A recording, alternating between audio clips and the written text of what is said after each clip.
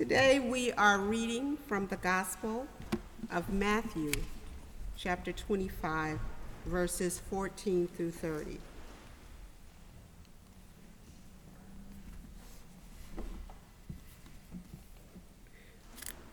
For it is as if a man going on a journey summoned his slaves and entrusted his property to them. To one he gave 5 talents, to another 2, to another 1, each according to his ability. Then he went away. The one who had received the 5 talents went off and at once traded with them and made 5 more talents. In the same way, the one who had the 2 talents made 2 more talents. But the one who had received the 1 talent went off and dug a hole in the ground and hid his master's money. After a long time, the master of the slaves came and settled accounts with them. Then the one who had received the 5 talents came forward, bringing 5 more talents, saying, "Master, you handed over to me 5 talents. See, I have made 5 more talents." His master said to him, "Well done, good and trustworthy slave. You have been trustworthy in a few things. I will put you in charge of many things. Enter into the joy of your master."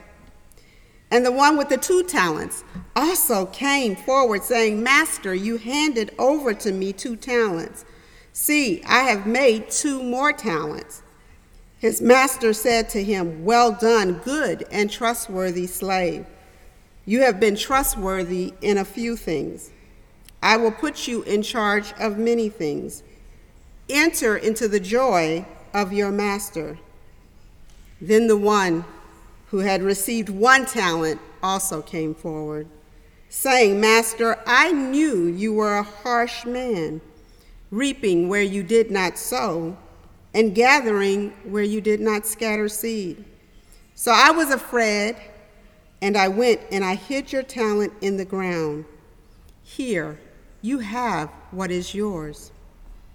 But his master replied, "You wicked and lazy slave. You knew, did you, that I reap where I did not sow and gather where I did not scatter? Then you ought to have invested my money with the bankers, and on my return I would have received what was my own with interest. So take the talent from him and give it to the one with the 10 talents. For to all those who have, more will be given, and they will have an abundance. But from those who have nothing, even what they have will be taken away. As for this worthless slave, throw him into the outer darkness, where there will be weeping and gnashing of teeth." May the Lord add a blessing to the reading of God's word. Let us pray. Dear Lord, we are so grateful for this 3rd Sunday of worship series of focusing on gratitude. Sometimes it's easy to see what we don't have and harder to see what we do have. Extend our eyesight to see how blessed we really are. Open our hearts and our ears to hear a message in spite of the messenger. May we grow together and may we learn together. In Jesus' name, amen.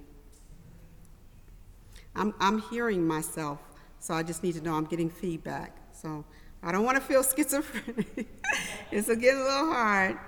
So we're on our third week, and this week the sermonic theme is speaking truth to power. Speaking truth to power. Virginia Walden Ford was a part of the youth that desegregated the South. It wasn't really her choice, it was more or less her dad's choice. But her dad used to always tell her, "Don't be mad, change the world. Don't be mad, change the world." Virginia was shy and reserved, but she felt she had to do something when she saw her youngest son falling through the cracks in an inner city school in Washington, D.C. She felt like if she didn't do something, she would lose her son. He made a complaint about his math class, and so she went to see the math teacher.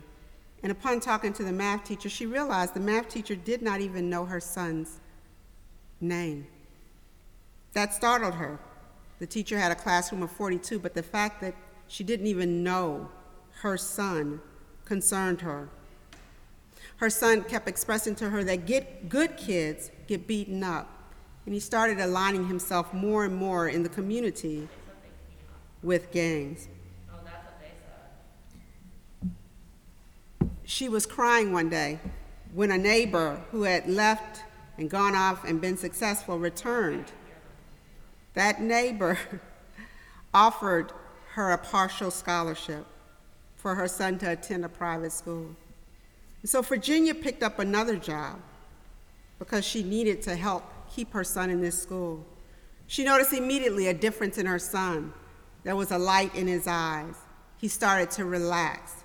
She wanted to keep her son in this school. He was doing better. He was starting to seem like he was getting his glide. But she looked around in her community and she saw other kids that were struggling, and she began to look for answers. She found in another city the school voucher program that had produced positive results. It's a really kind of political thing, but she had found in this city that it produced positive results. She thought it might be the answer for the kids in her community. And even though she was shy and not used to talking, she felt passionate about this issue. And so she began to talk, and people ignored her. And she began to talk to school personnel, and they dismissed her. And she began to speak to the powers, school boards, and they dismissed her. And she began to knock door to door, calling other parents and neighbors to speak up for their kids.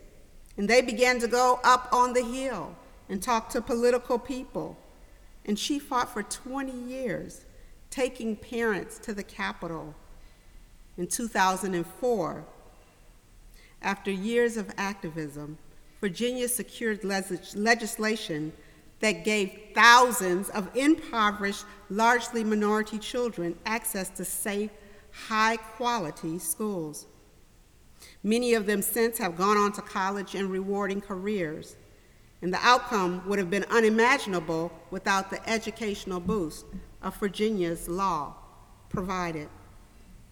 I want to talk about one more person, Rob Bilott. I don't know if I'm saying his name exactly correct, but he was about to make partner at Taft, Stetness, and Hollister when he got a call from his grandmother. And a neighbor of his grandmother noticed that his cows were dying. He was a cattle farmer. He had 200 cows on 600 acres of property, and now his cows were mysteriously dying. And he believed that his neighbor, the DuPont Chemical Company, was responsible. This farmer had tried to seek help locally, but discovered that DuPont just about owned the entire town. So Bilott agreed to see him because he thought it was the right thing to do. And of course, this was something that his grandmother wanted him to do. Bilott was an environmental lawyer, but he was not the kind of lawyer that this man needed. He actually represented the corporations, and he even had worked with colleagues on a couple of DuPont cases. He was helping corporations to comply with new laws, and he felt that his work was valuable. But then he met with the farmer, and the farmer had taped video after video of these cows and how these cows looked deranged and how some of them were charged. He took videos of black teeth and cutting their heads and their bodies open and looking inside and seeing that their internal organs were different colors. And as this lawyer began to look at video after video, it was like watching for him a horror movie.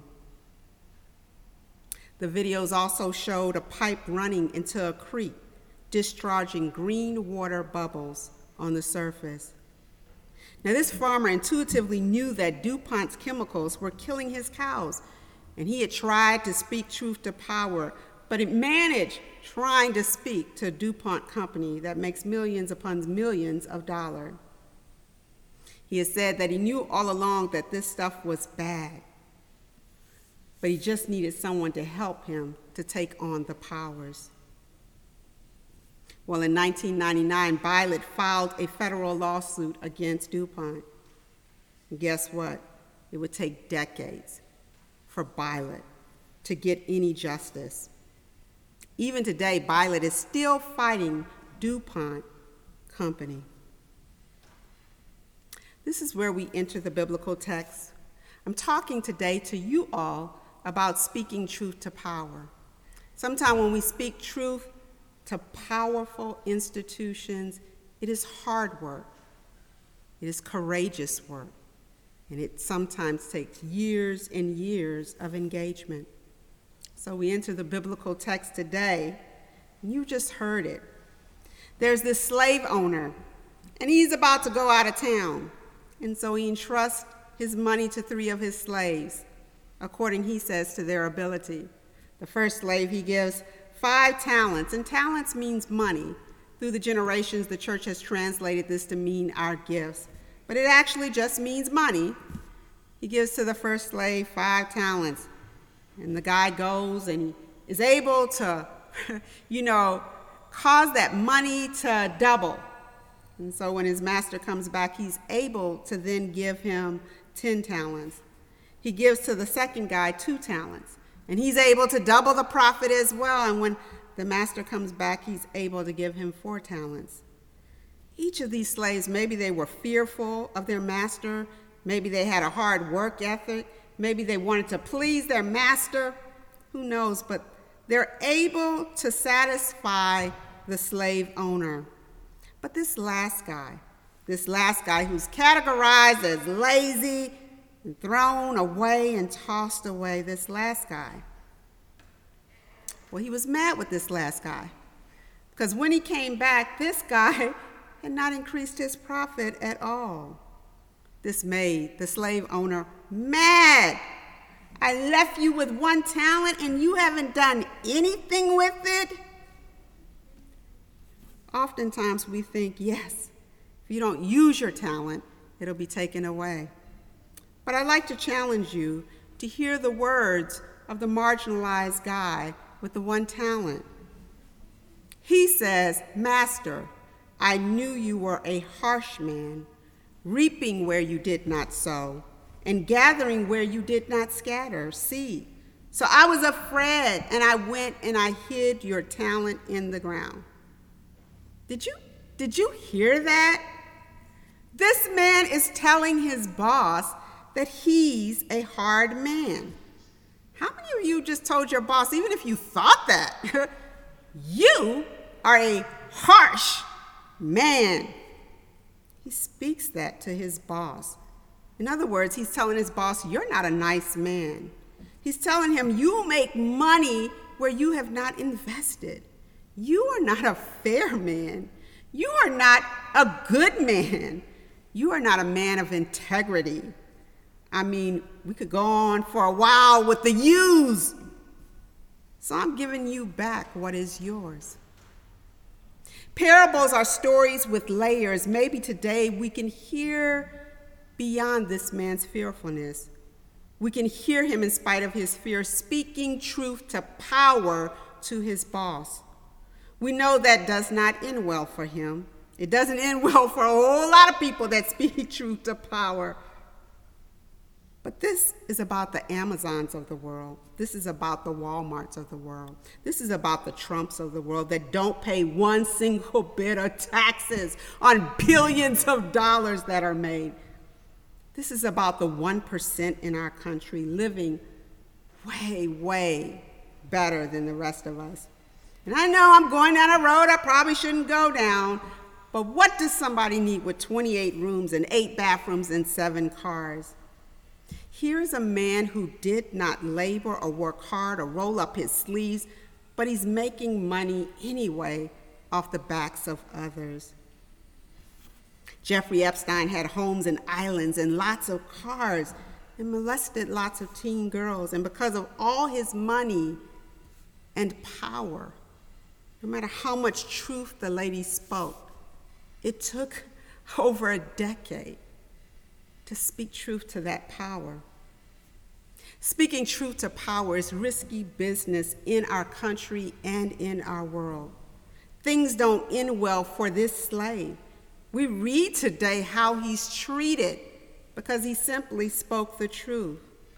So I don't want to overlook his words. I don't want to call him lazy. I want to hear the prophetic message of his words and the courageousness. He pays dearly. Speaking truth to power back then was hard, but it's hard now because people with power use money and lawyers and money and lawyers and lawyers to squeak their way out of the evil they have committed. DuPont knew that it was unleashing damaging chemicals into the environment that caused so many people illnesses, and they covered it up. That is power, and that is hard to speak to. There is one more who spoke truth to power, and that's our guy, Jesus Christ. Y'all remember? He came along. And we learned 2 weeks ago, he challenged the Pharisees and the Sadducees. He spoke truth to the religious institutions. Who is this carpenter that talks to us in this way? Who does this guy think that he is? And the more he talked and the more he spoke truth to power, the angrier they got with him. They went and caught a lady one day not living her best life. And they bring her before Jesus and say, according to the text, she should be stoned. What would you do? And Jesus pauses, and he seems to be thinking about something else when he looks up at them and says, he who is without sin cast the first stone. In other words, he who is perfect, you go ahead and stone her.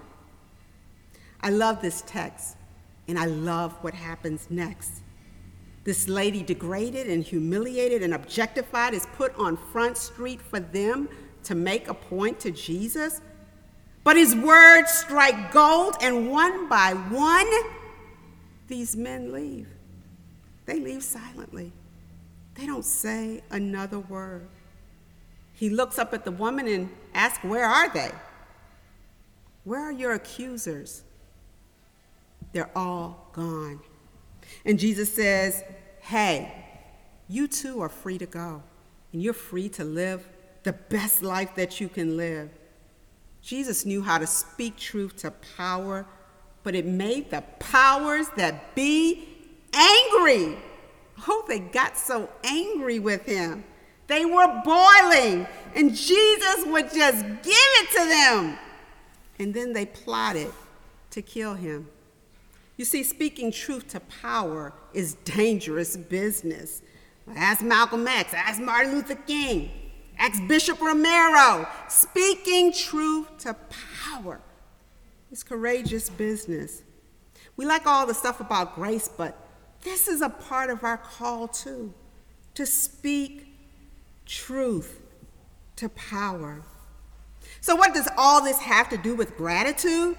Each of us has been given privilege. There is so much privilege in our church, and we've been given power, and we've been given a voice. So that like our ancestors and present siblings, we can speak truth to power. This is a part of our call. It's not the part we like as much. We can be petty. We can talk about the most petty things. But then when it's really time to speak, we are quiet. I mean, really, sometimes the church can be petty. Sometimes the church can be very negative. But when it really, really counts, we're silent. When the AIDS epidemic came, the church was silent. You could barely hear our voice. Let us join with our sisters and our brothers in Christ who have spoken up and spoken out. That is a point. That is a call on our lives. Last week we saw that our vote matters. But this week we need to be reminded that our voices matter as well. When God is the author and the finisher of our faith, our voices matter. Last week we were challenged to do what? It's a test. We're challenged to share the all, right? Yeah, they're like, yeah, Pastor. Yeah, good. We're challenged to share the all. And so this week, we received the challenge to be the voice for those who are often not heard. Join Miss Virginia in speaking not for her kids or our kids, but for other kids that are our kids, because we see that kids are being lost through the cracks. Be the voice for the people in unhealthy job conditions that threaten their health.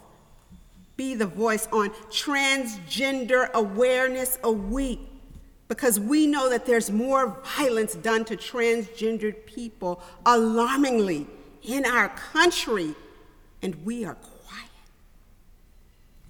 Be the voice for those who have fled the violence in their own communities and have come to these United States of America and find that we don't want them here.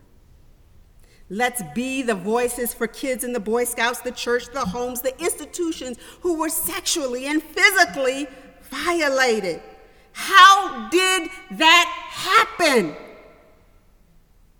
Because not enough people were willing to speak truth to power.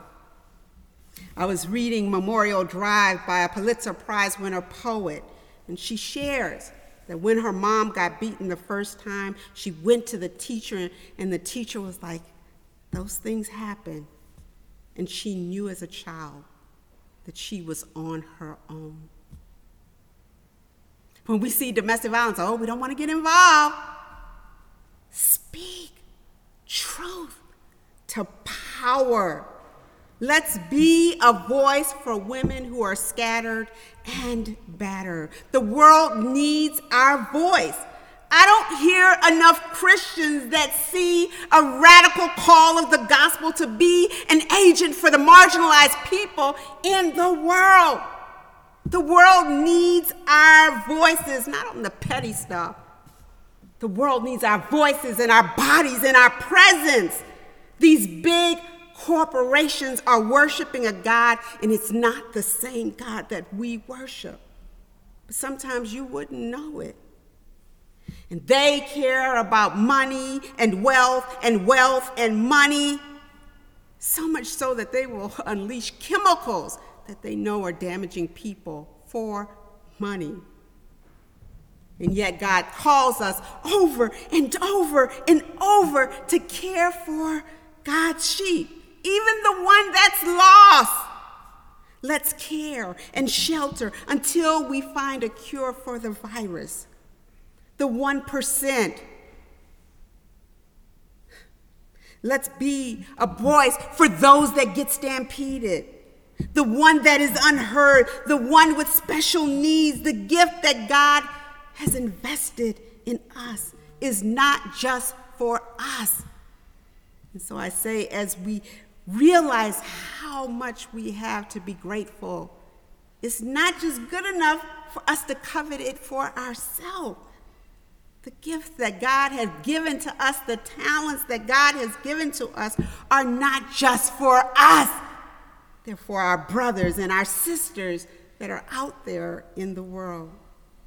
And out of that deep gratitude, we exercise our voices for those who are falling through the cracks. We speak truth to power, even if it knocks us down. I have spoken truth to power, and I have gotten myself knocked down. It is risky stuff, but we speak truth to power. We take the privilege that we have been given, and we speak truth to power because it is the right thing to do. Amen. Let us pray. Dear Lord, we thank you that you have been so gracious toward us. We thank you for your faithfulness toward us. We thank you for the Virginias and the lawyers and the people in our world who know it is the right thing to do to speak truth to power. Help us, Lord, to align ourselves with organizations and groups that are working to combat the evil forces in our world. Help us, Lord, on a daily basis to recommit to placing the lives of people, the quality of people's lives first, even as we try to combat this virus. Lord, be with this community, continue to lead us, and to remind us that we are not powerless, and that the talents and the powers that you have given to us are to be used in this world. In Jesus' name, amen.